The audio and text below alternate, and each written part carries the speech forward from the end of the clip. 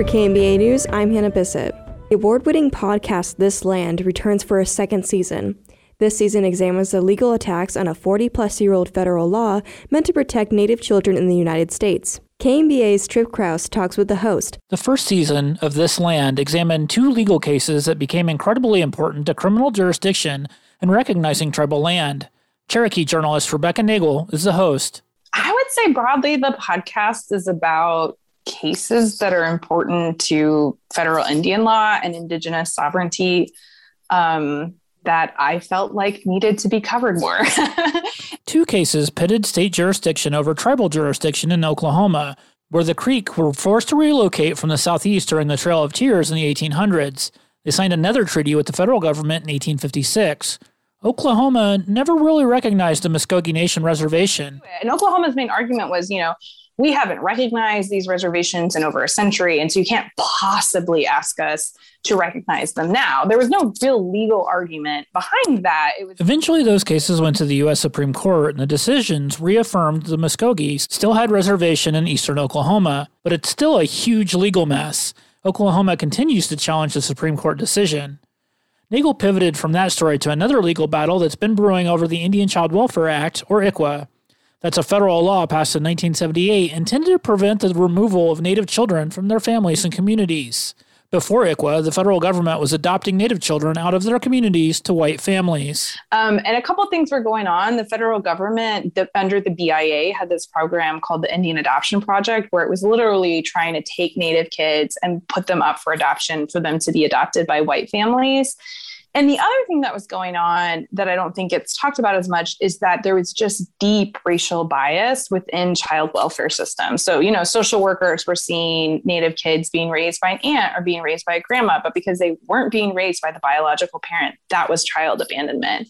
The Association of American Indian Affairs published a report that said between 1941 and 1967, as many as 1/3 of Native children were separated from their families. And so it was a crisis, about 1/3 of Native kids were gone. And, you talk to elders and people from that time, and they'll talk about how there were communities, Native communities, where there just weren't kids. And so it was really created under this time where, white homes were seen as being inherently better than Native homes. And it's this remedial measure to stop that racism in the system. And ICWA requires that when child welfare workers consider the adoption of Native children, they must first consider the family, the tribe or tribes, or at the very least, another Native home. A years-long challenge to ICWA began brewing when a Texas couple, the Brackines, fostering a Native toddler, were told they couldn't adopt a child. Navajo Nation found a Navajo home, and because of ICWA, that's where the child was going to go. But then the Brackines sued. And the way that they tell it is that, ICWA was threatening to tear their family apart, and that they were told, they couldn't raise this child because he was Native and they were not. And so it was unfair to them. And it was also unfair to the child. And that the Brackines took their case to state court and then the federal court until a split decision in the Fifth Circuit Court of Appeals ruled that in this case, ICWA was constitutional in parts, but it wasn't in others. But that decision really only affects court cases in the federal Fifth Circuit, which covers the federal judicial district in Louisiana, Mississippi, and Texas. The actual story of the custody cases show why there's still a deep bias in the system against our families, against Native families, and especially Native families who are struggling with poverty or homelessness or other issues. Nagle said a lot of work went into producing the second season of the podcast. And this season, it was a story that we really had to uncover. And so we had to do a ton of legwork, one, to just get our hands on the details of these custody cases.